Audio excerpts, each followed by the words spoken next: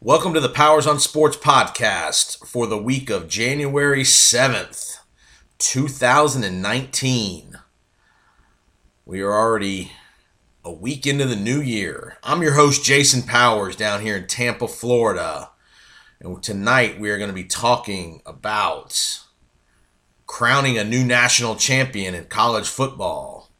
A familiar name, but not a familiar outcome. The rise of one Trevor Lawrence. Weeks ago we were talking Tua, now we're talking Trevor. Is this guy the best prospect in the last 15, 20 years? Should he be allowed to go straight to the NFL? He's only a freshman.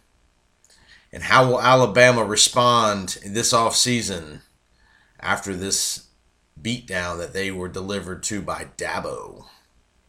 We're also going to talk NFL playoffs. We're going to review the wild card round. We had some couple dramatic games. The dramatic finish in Chicago between the Eagles and the Bears.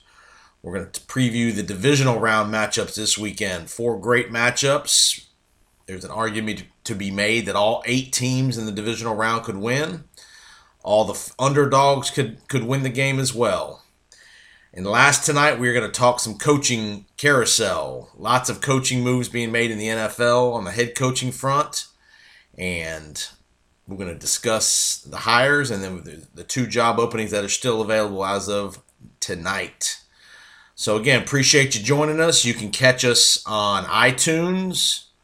You can catch us on Stitcher. Again, Powers on Sports Podcast. You can reach out to us and let us know how we're doing. Our Twitter handle is @KickTheFB, @KickTheFB. Let us know if you have any comments, suggestions, topics you'd like to hear us talk about more often. Coming up in future episodes, we're going to have some couple of guests here in the next couple of episodes. We're going to have hopefully a major league player here from the Tampa Bay area. We're also going to interview a couple of high school coaching legends in the world of high school football here in the state of Florida. So be looking be looking out for those interviews coming up here in the next couple of weeks here on the Powers on Sports podcast. First off, I want to congratulate and welcome Mr. Bruce Arians to Tampa. Bruce is the new head coach of my Tampa Bay Buccaneers. I think it was a great hire. We're going to get a little more in depth on the Coach Arians hire, as well as all the other NFL coaching hires a little bit later on in the podcast, but want to welcome Coach Arians and his lovely family to the Tampa Bay area. I have a little bit of a connection with the Arians family. I know Coach Arians' son, Jake, from back in my days at UAB. Jake and I got to know each other a little bit, and we keep in touch every now and then, so look forward to having, hopefully, Jake coming in town every once in a while. Maybe we'll get to catch up with Jake and have lunch, and maybe even have him on the podcast here. Jake's doing well, living out in Phoenix, running Coach Arians' foundation, the Arians Family Foundation, and has his own podcast. So congrats to Jake on all his success and all that good stuff. All right, let's get to the NCAA National Championship game held in Santa Clara, California, a.k.a. San Francisco 49ers Stadium, Levi's Stadium, this past Monday night. First off, not a lot of buzz going into the national championship game. One, I think some of the issues with the national championship game this year was it being out on the West Coast. You know, the West Coast is not a huge college football mecca. And obviously, you had 2 teams from the Southeast traveling out west. You know, I read where there was tickets to be had all over the place for the game. The market for the game was not great because, one, you know, you had kind of the fourth go around here between Alabama and Clemson, and 2, the game was out on the West Coast, so that's a long, difficult travel schedule for fans and spectators to get out to San Francisco for the game. The weather wasn't great leading up to the game, but we had a pretty interesting outcome. We had Clemson 44, Alabama 16. Nobody, and I mean nobody, thought Clemson was going to dominate the game like the way they did. I think people thought Clemson had an opportunity to win the game, cover the 6-point spread, but I don't think anybody in their wildest dreams thought Clemson was going to run off 30 straight points. You know, people don't if you remember, Alabama was leading in the game 16-14 early in the second quarter, and Clemson went on a 30-0 run from a scoring perspective and just thoroughly dominated the game from the second quarter on. It was a game of mistakes for Alabama. Tua Tagovailoa threw an out route interception for a touchdown on the first drive of the game. Comes right back and answers with a touchdown. Clemson goes right down the field. Touchdown. Alabama answers. Touchdown, missed extra point. So it's 14-13. Alabama stops, gets a hold, makes it 16-14. A big play in that game was Alabama down 14-13, had second and goal from the 1, and had a false start foul, which pushed it back to the 6. They were not able to punch it in, ended up having to kick a field goal, 16-14. And after that, the floodgates opened for Clemson. I guess one of the big keys in this game was just Alabama's inability to get off the field on third down. Clemson was incredibly effective and efficient on third down. I mean, I recall 3rd and 14 in the second touchdown drive of the game for Clemson. Lawrence threw that about 65-yard seam pass on 3rd and 14, and just the Alabama secondary was just in disarray all night long. The coming out party of one Trevor Lawrence, the true freshman from Clemson. I guess Dabo was right when he made the controversial quarterback change back in about week 3 or 4 of the year when he benched Kelly Bryant, who had led them to the playoff in the last year. Bryant, they got beat pretty soundly in the playoff game last year against Alabama, but Dabo went with Bryant to start the year off. Bryant had the impressive win at Texas A&M early in week 2. They beat Texas A&M by 2 points. But in week 4, Dabo made a very difficult decision, which kind of could have divided the team and was a little bit divisive early on. He went to Trevor Lawrence as a starter. If you recall, about a week after that decision was made, Kelly Bryant came out and made the decision to leave the program and decided to transfer. And he's going to end up going to Missouri as a graduate transfer. And so that was kind of the big, stink with Clemson this year, was the quarterback controversy. Clemson's schedule was pretty light other than the Texas A&M game. They really weren't challenged. There was one game where Lawrence got hurt, probably mid-second quarter, third quarter, where Syracuse had them on the ropes a little bit in Death Valley. The backup quarterback came in for Clemson and completed a big-time pass on 4th down to keep the drive alive. They ended up scoring the go-ahead touchdown and beating Syracuse late. But other than those 2 games, Clemson really wasn't challenged. They took care of Notre Dame pretty soundly in the semifinal game, and then obviously they turn around and they just beat down Alabama in the championship game from the second quarter on. Just very, very quality job by Dabo and his staff of scheming the Alabama defense against the Alabama defense, and from a Clemson defensive perspective, just a great job by Brent Venables, the DC. Confusing Tua, showing man, playing zone, showing zone, playing man, corner blitzes, all that stuff. The Alabama offense did not look very well prepared for the pressure packages that Venables brought. Tua looked confused on some things that you would have thought he would have been able to handle relatively easily. He threw 2 interceptions, and both of them were bad picks.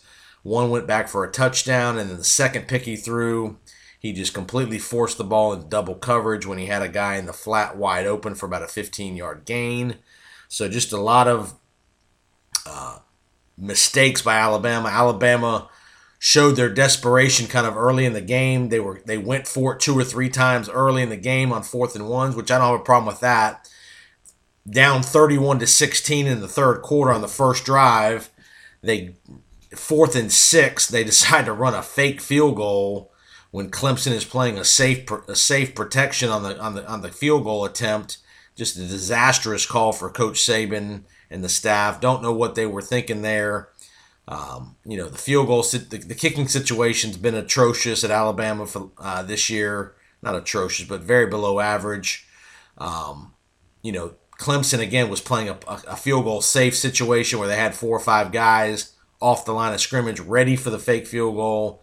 It was just a very ill-conceived play design. You're trying to have the holder run basically an isolation lead play up the middle for 6 yards, which had no chance in the world of working.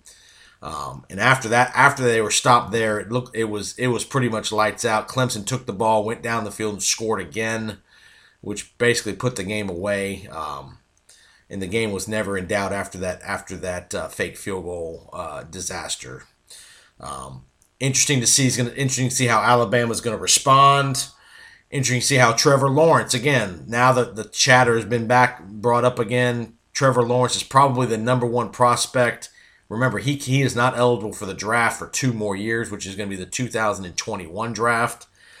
He'll clearly be the number one prospect for the Heisman Trophy next year. He'll also, most likely, unless he's injured, will be the number one pick in the draft in 2 years. And the debate is, should a guy have to wait 3 years of college before he's eligible for the draft in the NFL? Remember, that's an NFL rule, not a college rule. I mean, there's no rule that says you can't leave college after 1 year to do something, play football professionally. You're just not eligible to play in the NFL. So technically, he could leave and go play in Canadian Football League, or he could technically leave and go play in the Alliance of American Football, but he's not eligible for the NFL draft. He will definitely be the first pick in the draft, and again, the question is going to be, should he be allowed to do that? I don't personally think he should be allowed to leave college after 1 year.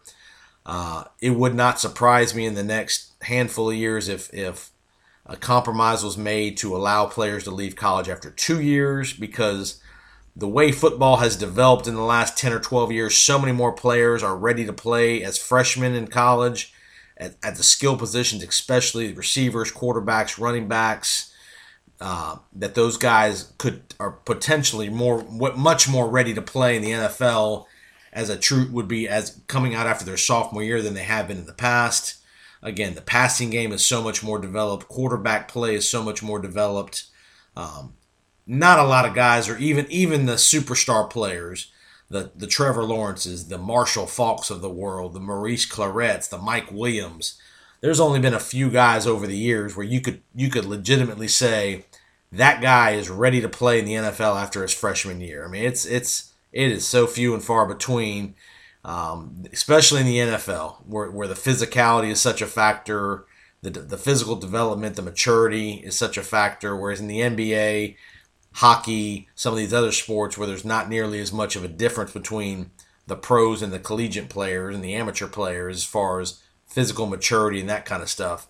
It's a very interesting question to see what the powers that be decide potentially to negotiate. Again, that's something you'll have to negotiate with the Players Association, between the NCAA and the NFL Players Association. But again, Trevor Lawrence, tremendous performance. Pure pocket passer, just carved up the Alabama secondary and the Alabama defense. And again, it'd be very interesting to see how Nick Saban and the Alabama program responds to this.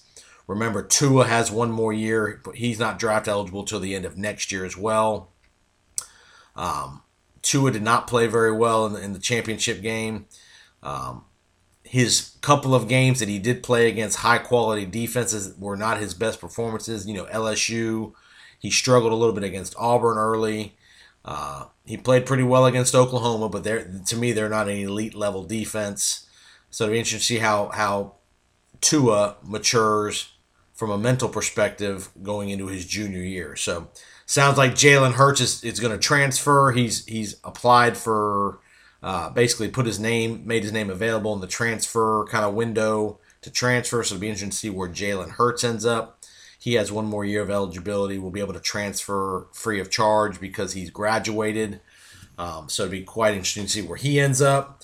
Justin Fields, the highly touted freshman quarterback at Georgia, made his transfer official to Ohio State this week.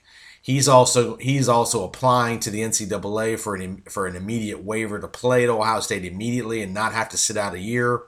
So it'll be interesting to see how that process goes. That supposedly should be determined in the next 4 to 6 weeks about his appeal process to allow him to be eligible to play immediately. So congratulations, Dabo Swinney. Clemson is definitely the new kings of the hill of college football. After basically a 10-year run by Alabama, Clemson has has taken over that mantle as the kings of college. Alabama is not is a very close second, but definitely those two programs have separated themselves from everybody else. So, again, Clemson is now the hunter and not the hunted, so it'll be interesting to see how those guys react and respond, and as well as Clemson. Coaching news-wise, from on the coaching front, you had a couple more of the Alabama assistants are leaving the program. Mike Locksley's taking over the job at Maryland.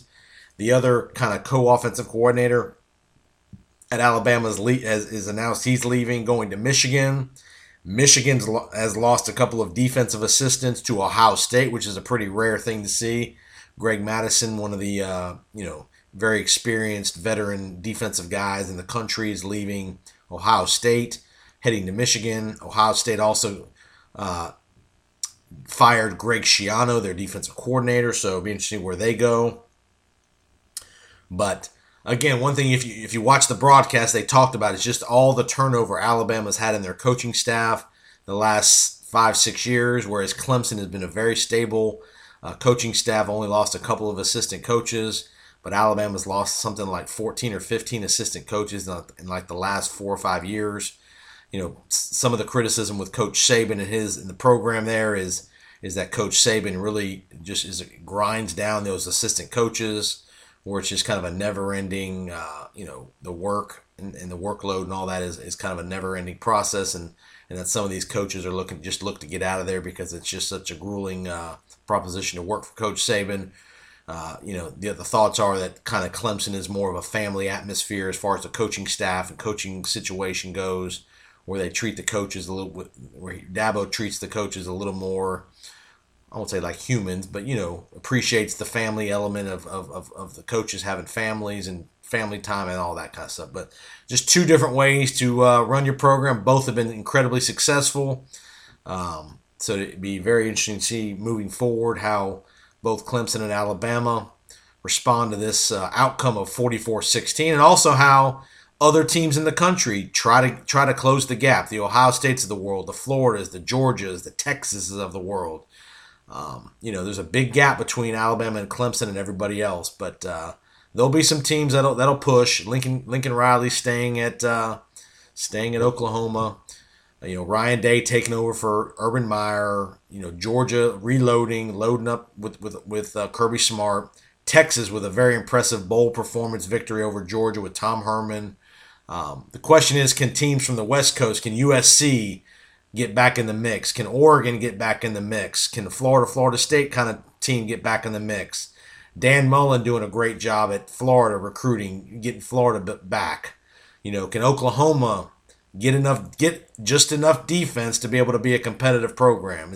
The offense has never been an issue, but it's the defense. Can Notre Dame answer the bell when they play the heavyweights? They're terrific when they're playing the pretty good teams. It's a matter of when they're playing the championship level teams, can they answer the bell and show off what they're capable of? Brian Kelly doing a good job there.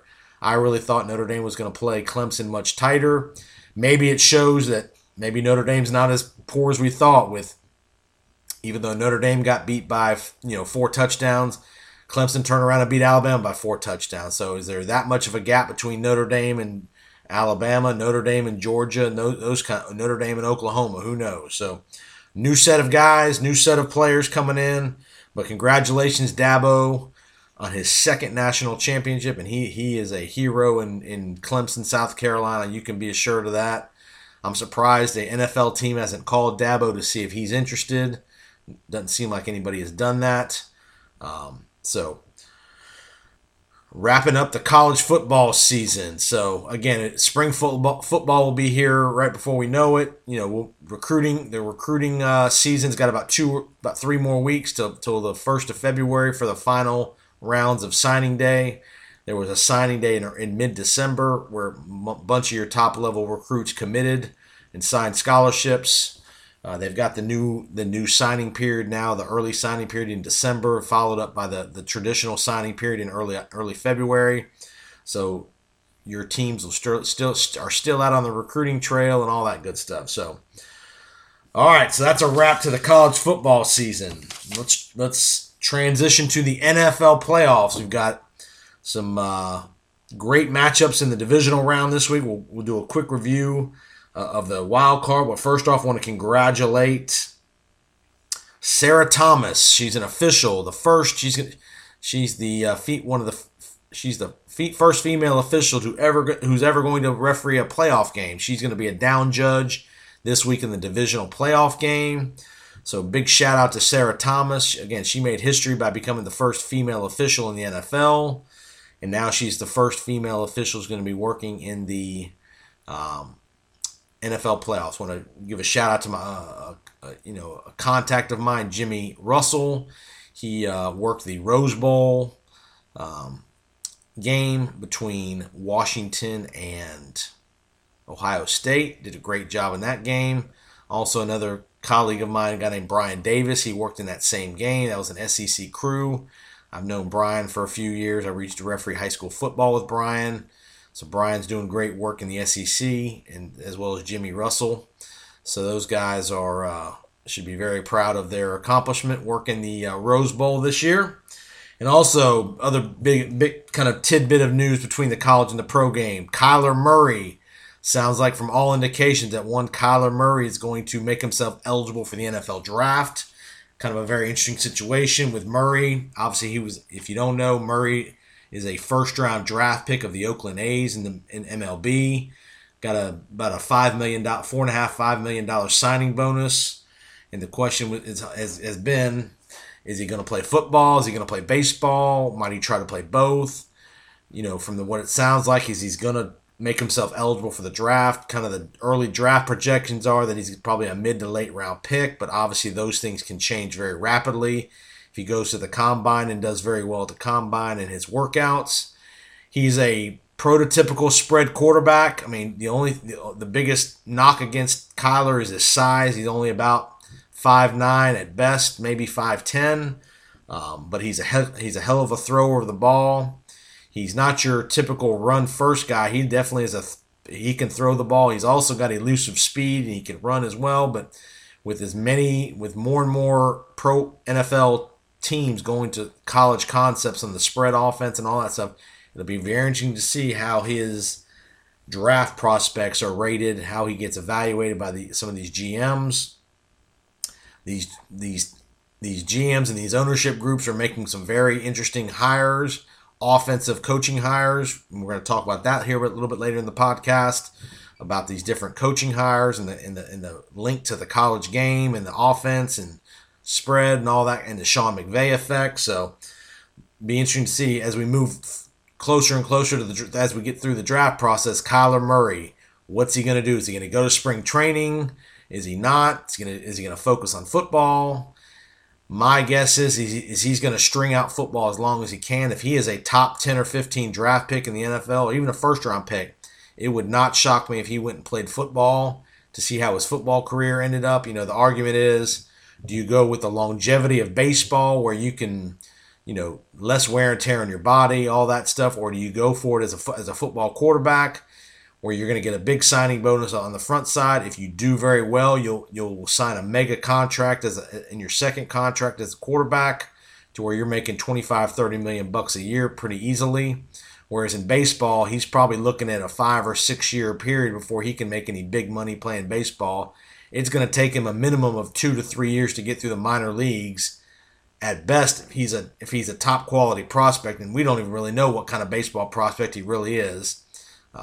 So, very interesting to see. I think he's going to play football, and I think somebody's going to take a flyer on him in the first round, and I think they're going to try to mold an offense around him and see what he can do as a quarterback. Wild card weekend. We had the Colts went to Houston and thoroughly beat down the Houston Texans. Again, it was a game of interior offensive line play. That the running game of the Colts was great. And the Houston Texans, just not enough offensive firepower. Deshaun Watson did not play very well. Very limited offensive weapons with only basically Deshaun Watson as well as DeAndre Hopkins. So the Colts go and win 21-7 in Houston. We had a great game Saturday night in Big D where the Cowboys hung on to beat the Seattle Seahawks in maybe one of the bad beats of the year with 24-22 final. The interesting part of that game was Janikowski, the kicker for Seattle, hurt his leg on the last play of the first half on a 57-yard field goal, which kind of forced Seattle to have to play differently in the second half, had to go for it a couple times when they necessarily wouldn't have done that. And they also had to go for 2 points twice. Invariably, they made them both times, but from a point spread perspective, Dallas was minus 2 points, and Dallas was up 10 with about 3 minutes to go in the game, and not even that, less than 3 minutes, about a minute 50. Seattle went down the field, scored to make it a 4-point game, and conventional wisdom would have been they would have kicked the extra point had Janikowski not been hurt, which would have made the score 3, which would have mean Dallas would have covered the number. Or if you'd had Seattle, you'd have lost. But with Janikowski out, they had to go for 2, went for 2 and made it. So it goes from a 4-point game to a 2-point game. Vegas is going wild because everybody who's got Dallas is a loser because the game started at 2.5, and everybody who's got Seattle as a winner plus 2.5. So big swing of dollars in Las Vegas and around the country for all of you guys that like to make a play on the game with that injury situation. The Cowboys played very well. Zeke Elliott ran the ball very effectively. Dak Prescott played very well. Amari Cooper played very well. I thought Seattle got into the rut of running the ball too much. They fell in love with the run too much. Russell Wilson should have been allowed to open it up a little bit. They had success throwing the ball. They just didn't throw it enough. And when they did, they just kind of ran out of time. Huge play in the game was a 3rd and 14 quarterback draw by Prescott, up 3 points with about the 2-minute warning. If Seattle stops them, they kick a field goal to go up 6 points, and Russell Wilson would have had the ball with about a minute 40 left to go win the game, down 6. They didn't stop them. Dallas punches it in, and Dallas is moving on to Los Angeles to play the Rams. LA Chargers went to Baltimore, and took care of business against the Ravens. The big storyline out of that game is did Lamar Jackson's inability to move the ball? Did John Harbaugh stay with Lamar Jackson too long? It was 21-3 deep into the fourth quarter. Ended up being 23-3. Lamar Jackson scored 2 garbage touchdowns late in the game, which made the game a little bit closer, but really, that game really was never in doubt, to be honest with you. LA Chargers defense played tremendous. Melvin Ingram, Joey Bosa. They went to a unique 7 DB alignment on defense to stop that running game. Lamar Jackson's inability to throw the ball the first 3.5 quarters was quite evident about he is just not ready to be a pocket passer at the NFL level. And Phillip Rivers did just enough to get it done, a very methodical game plan. And they head to New England for the divisional round. And in the final game of the week, the dramatic finish in Chicago where the Eagles pull a stunning upset over the Chicago Bears. Cody Parkey hits the upright and the crossbar on the last play of the game on a 43-yard field goal. From a kicking perspective, a poor kick by Parkey. People are going to talk about, well, the kick got deflected. Well, that guy's fingertip on that ball had nothing to do with Cody Parkey's basically pull hook on that kick. It was a terribly executed kick by Parkey, 43 yards. His mechanics were poor. He pulled the ball significantly. Very poor kick from a mechanical perspective. He kicked the ball through the uprights prior to the when Doug Peterson called timeout prior to the last kick. Much better kick on that kick. But on the final kick of the game with all the pressure and all the money on the line, bounce off the upright, then off the crossbar, no good. Chicago loses 16-15. Chicago blew the lead up 15-10, allowed Nick Foles to go about 60 yards in the last 4 minutes of the game. Some questionable clock management by Chicago late in the game. Philadelphia caught a ball just under the 2-minute warning at the 2-yard line, made it 1st and goal to 2. Matt Nagy, instead of using a timeout there, allowed 40 seconds to run off the clock, and before he started using his timeouts, Chicago got the Nick Foles with an incredible 4th down throw to Golden Tate. Again, this guy, Nick Foles, is unbelievable in the pressured moments of the playoffs. And again, what do you do with Nick Foles following this year? If that guy takes that team to the Super Bowl again, Philadelphia management is going to have a major, major problem on their hands. How do you sell trading Nick Foles in the offseason, who's taking you potentially to 2 Super Bowls, and riding everything on Carson Wentz when Wentz has been hurt? Foles has been so good in the playoffs, so good under pressure. The team just seems to have such a feel with him in the game. Whether it's not always pretty with Nick Foles. He did throw 2 bad interceptions in the game, but when it was go time at the end, Nick Foles took the Eagles, 65 plus yards against a championship level defense on the road in the cold weather and delivered with the game-winning touchdown. So lots of interesting decisions coming up here for the Eagles in the offseason. We'll talk about their divisional matchup here versus the New Orleans Saints in just a minute. So you have divisional matchups this weekend. Saturday, Kansas City, Arrowhead Stadium. The number 1 seeded Chiefs are going to host the number 5 seeded Indianapolis Colts. The 6 seed Indianapolis Colts. Again, Andrew Luck, that running game, that offensive line is playing unbelievable. The defense has been the best defense in the league the last 10 weeks or so in the season from a points per game perspective.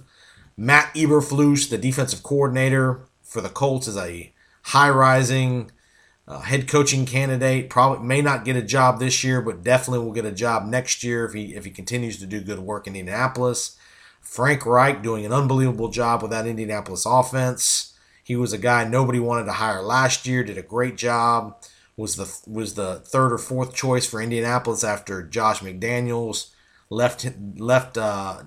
turned the job down at the 12th hour. They hire Frank Reich. He's created a culture of winning. He's protecting Andrew Luck. Big credit to Chris Ballard, the general manager, for putting together an offensive line to protect Andrew. Andrew's getting the ball out of his hands. Luck is playing tremendous football. Over 40 touchdown passes this year, including the playoffs. They head to Kansas City versus the number 1 seed, Patty Mahomes and the Chiefs. Andy Reid, playoff disappointment in the past. Kansas City hasn't won a home playoff game since 1993, and one Joe Montana was the quarterback. That's hard to believe.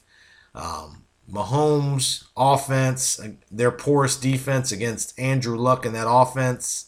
The running game of Marlon Mack. He had a tremendous game last week in the wild card game in Houston. Had over 135, 140 yards rushing. How will Kansas City deal with that running game? And how will Indianapolis deal with the Kansas City passing attack? It's supposed to be cold weather in Kansas City, potentially some snow. Kansas City right now is about a 5.5 point favorite over the Colts. Very tricky line there. I could see Kansas City winning the game by a touchdown, but I could also see Indianapolis going in there and taking that game all the way to the wire. I think the kicking game will be a factor with Vinatieri versus Butker. The best kicker of all time, pressure kicker, is Adam Vinatieri. Again, pass rush. Can the pass rush of Kansas City get to Andrew Luck? And can the pass rush of the Colts get to Mahomes? Because Mahomes is going to score points. They got a prolific offense. Sammy Watkins supposed to be back in the mix. You got Kelsey. You got Tyreek Hill. You got Damian Williams playing very well. So I expect some points in this game. Last week was a game of defense for most of the wild card games, or defensive battles. But I definitely think this weekend you'll see some more offensive point totals higher than normal, because you got the offensive teams are in the playoffs with the byes. You got you got the Rams, you got Kansas City, you got the Patriots, you got the Saints. So I definitely think you're going to see some points this week. My prediction in Kansas City, Indianapolis, I'm going to take Kansas City to win the game by 7 points. I'm going to say 31-24 Kansas City in a very entertaining game in divisional game number 1. Divisional game number 2, Los Angeles Coliseum, Saturday night, Fox Television. Joe Buck, Troy Aikman, the Dallas Cowboys, come a-calling to the Coliseum to face the number 2-seeded LA Rams.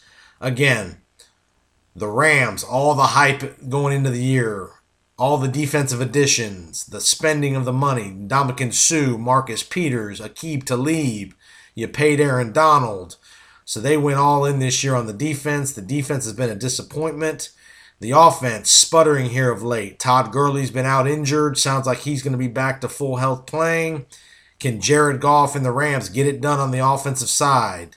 Very much need Todd Gurley in that running game to get moving. You know, they got beat pretty soundly last year by the Falcons in their first playoff game with McVay. Everybody touting McVay as the genius, the boy wonder. All his coaching colleagues are getting jobs. Guys that have had any kind of relationship with McVay are getting head coaching jobs left and right. But that's the key. Key for the Dallas Cowboys. You have to run the ball with Ezekiel Elliott. Can you establish the running game? Zeke played very well last week against Seattle, had well over 100 yards rushing. Can the Cowboys run the ball effectively against the Rams and stay out of the obvious passing downs? Dak played very well last week. But again, balance. You have to have balance if you're the Cowboys. LA Rams defense is very porous against the run, one of the worst run defenses in the league, which is pretty surprising given that they have Ndamukong Suh and a pretty good defensive line with Donald, Suh, and company. And again, you're going to have one of the big factors in this game to me is going to be the crowd. You're going to have a lot of Dallas Cowboy fans out in the Coliseum. Dallas has training camp out there, huge following for the Cowboys in California. So there'll be a lot of Cowboy fans there, so it will not be a true home field advantage for the Rams. I think there's a lot of pressure on McVay and the Rams to get it done this week against the Cowboys. I think they're going to get it done. The spread is 7 points. I could see this game being right around the number 7 to 10 point game late in the fourth quarter. I'm gonna lean to the Rams. But again, it would not. Again, you could definitely make the argument that the Cowboys can get it done on defense. The defensive front seven for Dallas is very, very good. The pass rush is very good. The linebackers with Van Der Esch and Jalen Smith is tremendous. A pretty good secondary. And again, very interesting matchup. Be nice weather out in LA, so that won't be an issue. So I'm going to take the Rams to get it done to move on to the NFC Championship game. But I would probably tease up the Cowboys to plus 13 in what I would do. That 7 points is really, really tough to call there. Gun to my head, I would probably take the Rams minus the 7. Maybe buy it down to 6.5 if you have an opportunity to do that. Okay, here we go. The game that a lot of people think is going to be an upset. The LA Chargers heading to Foxborough Sunday, 1 o'clock. Jim Nantz, Tony Romo, CBS.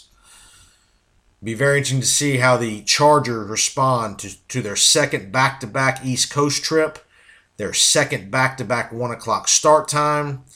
On the road again, they've got a tremendous year on the road as playing as a road team. Tom Brady, week off. A lot of people think this is the last stand for the Patriots. Not a lot of people are talking about the Patriots advancing past this game. Lots of talk and chatter this week about the Chargers winning the game. I think the travel is going to catch up to the Chargers. I think those back-to-back trips is very taxing on you. I think the weather's not supposed to be very good as well. In Gillette, it's supposed to be some snow potentially, 3 to 4 inches of snow.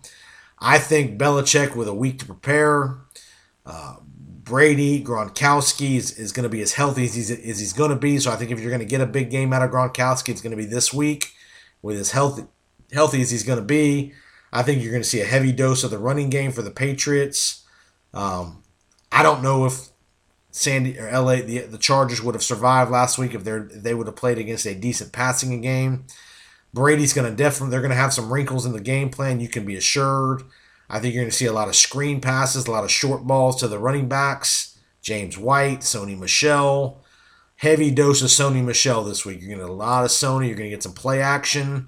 I think you're going to see big games, a couple big catches out of Chris Hogan, a couple big catches out of Gronkowski. Again, say what you want about Gronkowski. The guy's still going to be a factor, and you still have to deal with him. He's not what he was 2 or 3 years ago, but again, I think in a 1-game, 2-game scenario, you're going to get two of Gronkowski's better games. He's got as much rest as he's going to have in these next 2 weeks. And I think you'll get a good game. I think the Patriot defense is always good in the red zone. And again, I think the kicking game will come into play. I think Gostkowski is going to have a major edge over Badgley. Badgley's a rookie kicker for the Chargers. Gostkowski's seen it all, done it all weather conditions. So I think the kicking game will come back to roost for the Chargers once again. And I think the Patriots are going to get it done in Foxborough one more time. Score is going to be 27 New England, 14 Chargers. 27-14 New England advances to the AFC title game. I think they're going to head to Kansas City for an epic showdown with the Chiefs. And then the final playoff game in New Orleans, Nick Foles and the magic of the Philadelphia Eagles will go to New Orleans to see Drew Brees and the Saints. Pretty interesting situation this week. Sean Payton brings out $225,000 worth of cash money, to the practice, to the fellas in the team meeting room to show them how much money each man would make if they win the Super Bowl. He literally brought $225,000 in cash and laid it on a table for the whole team to see. Every man in that room would get that much money if they win the Super Bowl. So, again, I think it's a tough road to hoe for the Eagles this week. New Orleans is about a 7.5, about an 8-point favorite. I think 2 weeks to get ready for the Saints. Very well balanced offense. The Eagles coming off an emotional high of surviving that game in Chicago last week with the field goal. I just have a tough time seeing the Eagles winning the game. The spread's 8. I think New Orleans is going to beat them pretty soundly by a couple scores. If you recall, they played earlier in the year and it was 48-7. New Orleans, back when Carson Wentz was playing, probably the low point of the season for the Eagles. There's talk about the Eagles feeling like the score got run up on them by Peyton and all that, but I don't buy it. You're going to see. I think you're going to see a heavy dose of Kamara. You're going to see a heavy dose of Drew Brees. Just a well positioned game plan. You're going to see just a lot of, I won't say dink and dunks, but you'll see a lot of intermediate passes. I think the return of Ted Ginn's going to be huge for the ability for Mike Thomas to not have all the double coverage every single play. You're going to see Ted Ginn get a lot of single coverage, and he can still take the top off the roof as far as the deep threat goes. And again, I think you're going to see Kamara and Ingram do very well running the ball, and you're going to see Kamara coming out of the backfield matching up against those Philadelphia linebackers and safeties. And I think you're going to see a convincing win by the New Orleans Saints. Is going to, and then all the decisions and all the speculation about what the Eagles are going to do with Nick Foles begins. But I think you're going to see the Philadelphia Eagle run end Sunday in New Orleans. New Orleans wins the game 33-20. 33-20.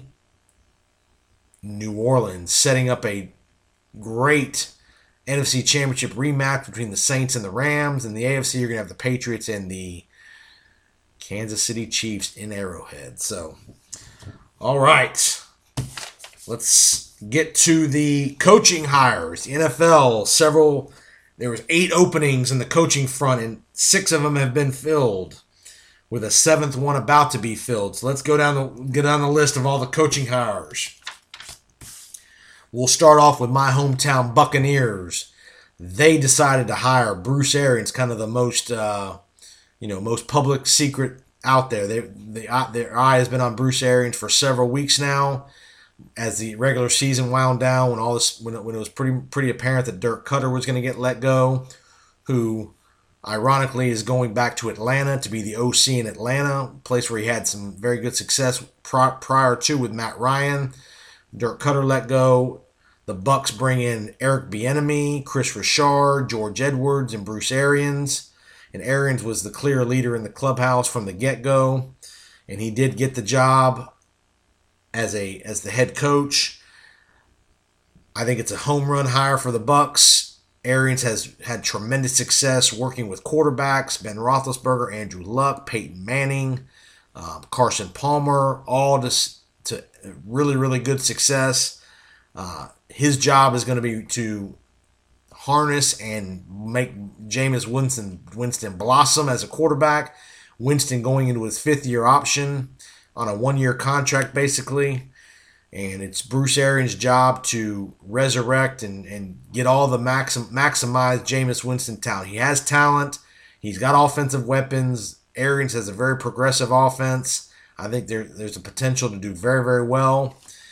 Arians is looking at this as not a rebuild job for the team, but a reload. Bringing in Todd Bowles is a big get for the Bucs on defense. He's going to be the defensive coordinator. I think he's going to be an immediate upgrade as far as the defensive talent. Again, there's some decisions to make on the defensive side of the ball with Lavonte David, with Gerald McCoy, what to do there. Do you bring him back? All that stuff. I think you're going to see a big jump by the Buccaneer defense, and I think you're going to see a big jump by the Buccaneer team in general. Arians did great work in Arizona with Palmer and resurrecting that franchise, and the Bucs coached him out of retirement here with coming out of the broadcast booth. I think he's going to be a great for the community. Very much a straight shooter. Tell you what he thinks. Not going to put up with any BS in the locker room. I think that was one of the issues, was putting up with the locker room didn't seem like they had the best culture in the locker room. I think it's going to be a very buttoned up locker room. The guy's going to want to play for Bruce Arians. I think it's a home run hire for Bruce Arians. Cleveland hired Freddie Kitchens, promoted Freddie Kitchens from the OC position. He initially started the year as the running back coach, got promoted to the OC when Todd Haley and Hugh Jackson were fired. Did a great job developing Baker Mayfield, and I think Cleveland made the decision we can't let this guy get out of the building, because if he didn't get the head coaching job, he probably wasn't staying. He probably would have ended up in Tampa with Bruce Arians had he not got the Cleveland job. So Cleveland promotes Freddie Kitchens, who's never been a head coach in the NFL at the college level or even the high school level. So that part of it will be interesting to see who he hires to help him on the defensive side. They did not retain Greg Williams in Cleveland, which you expected that not to happen. So it'll be interesting to see who Freddie Kitchens brings in to help manage that staff and help that staff, and how he's going to handle being a head coach. Freddie Kitchens was a disciple of Bruce Arians, worked many years for Arians in Arizona. Another Alabama guy, Freddie Kitchens, used to play quarterback at Alabama back when I was in Alabama playing at UAB. So I know the name pretty well. But again, he did a great job with Baker Mayfield, so that'll be an interesting hire. The Green Bay Packers kind of go off the grid, hire Matt LaFleur, the OC from Tennessee. The interesting tidbit here is LaFleur has connections to Sean McVay. He worked as McVay's kind of offensive coordinator, quarterbacks guy in LA last year. Got promoted to OC in Tennessee this year. Was not spectacular as an OC in Tennessee, but again, the McVay factor, got glowing reviews about how the number one question is he going to be able to handle Aaron Rodgers? Get Aaron Rodgers to play more disciplined, get Aaron Rodgers to be more of a leader, get Aaron Rodgers and be more creative offense. I think he's going to be much more creative offensively than the Packers were with Rodgers and McCarthy. I think Aaron Rodgers wants that creativity more. I think that was one of the things that irked Rodgers with McCarthy, is I think he thought the offense was pretty stale. Not a lot of intricacies and not a lot of creativity in the Green Bay offense in the last couple of years. I think you'll see some Sean McVay-esque creativity with LaFleur. But again, a pretty young guy. So that relationship of Rodgers and LaFleur will dictate kind of how LaFleur does. If they don't have a great relationship, he won't be there very long. But so we'll see. So interesting hire there. Denver Broncos hire Vic Fangio, the defensive coordinator from the Bears. Against the trend of hiring young offensive guys. Fangio's kind of an older defensive guy. This hire reminds me of what the Arizona Cardinals did when they gave Bruce Arians an opportunity 6-7 years ago. Arians had been an offensive coordinator for many, many years in the league, very successful, but had never got that opportunity to be a head coach. He finally did, and he flourished in Arizona. I could see a similar thing here in Denver with Fangio as a defensive guy, been a great defensive coordinator for the last probably 20 years in the NFL. Chicago Bears, San Francisco 49ers, when they were rolling with Jim Harbaugh and Kaepernick, when they went to the Super Bowl and all those NFC Championship games, Fangio was the defensive coordinator. So I think this is a good move in Denver. Denver brought back Gary Kubiak to be the offensive coordinator. Again, the key there is, can they find a quarterback? Is Case Keenum the answer? They definitely need to draft somebody, a young quarterback. Elway has not done very well drafting quarterbacks. So it'd be interesting to see what kind of quarterback situation they can put together in Denver. I could see Keenum getting one more year in Denver and them drafting somebody this year. But again, I think it's a good hire with Denver with Fangio.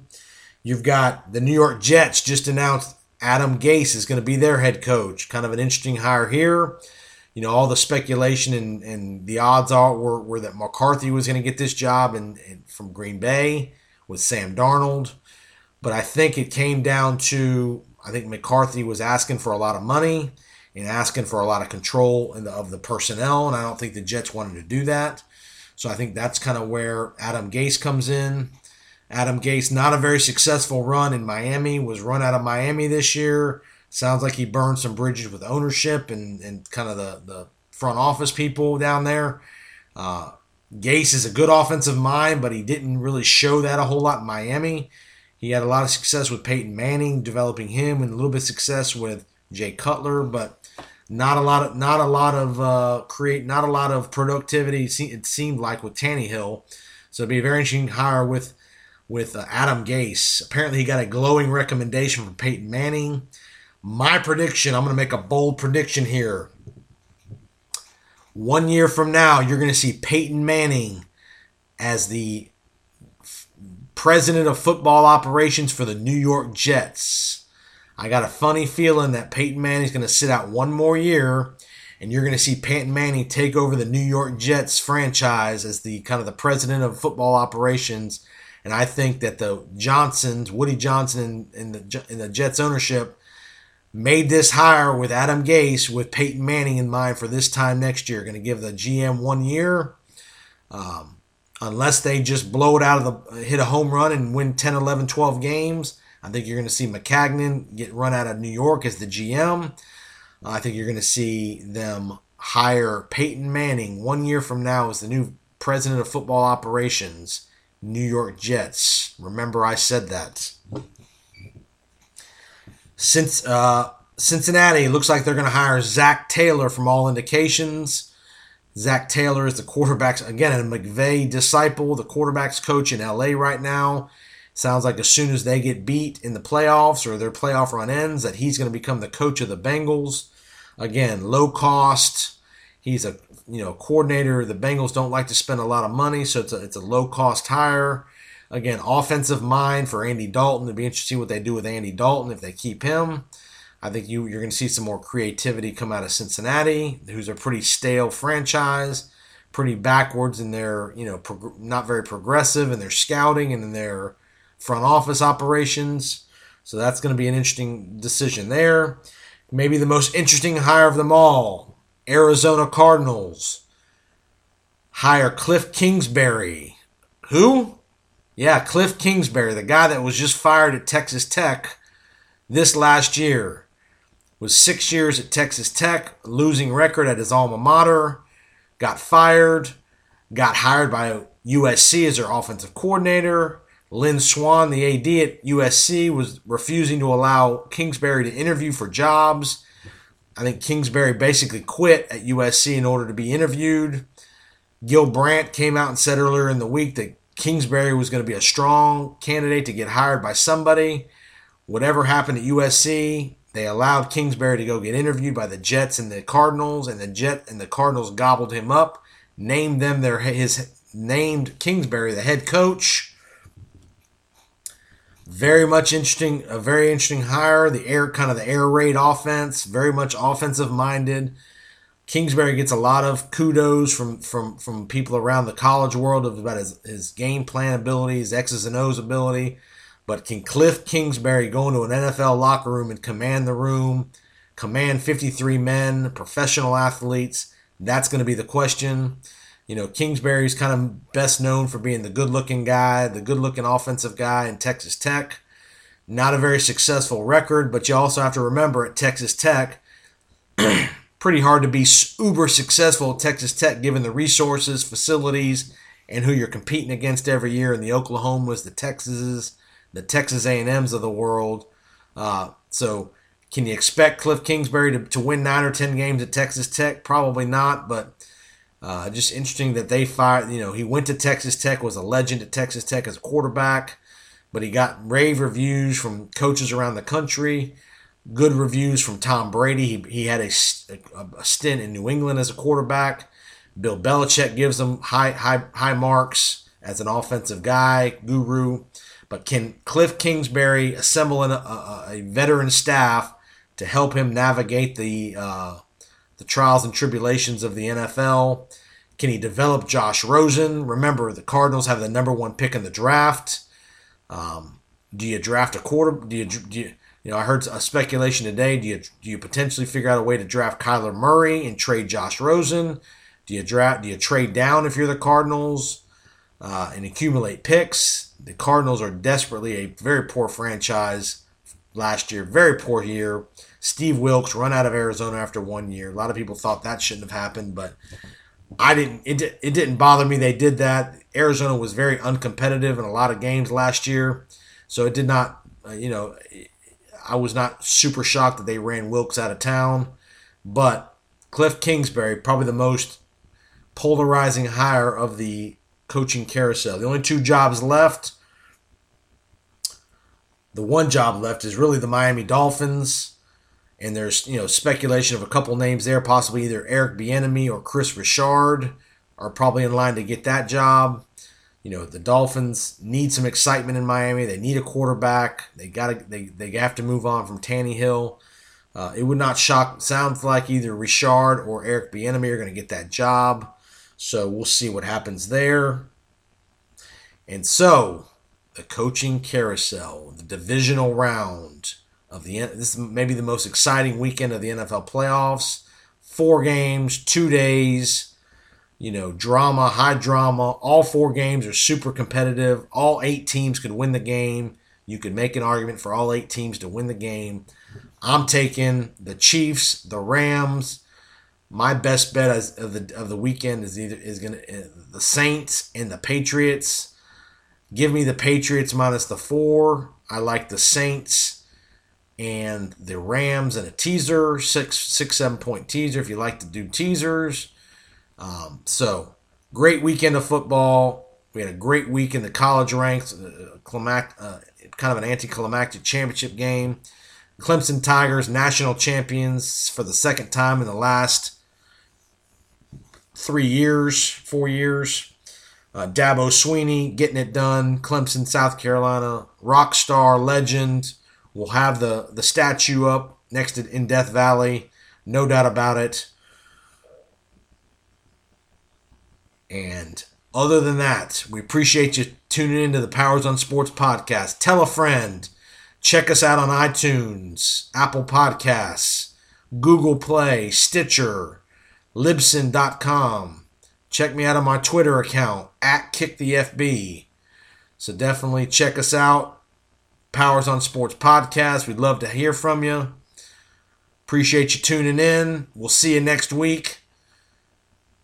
Live from Tampa, Florida. Have a great weekend and enjoy the football.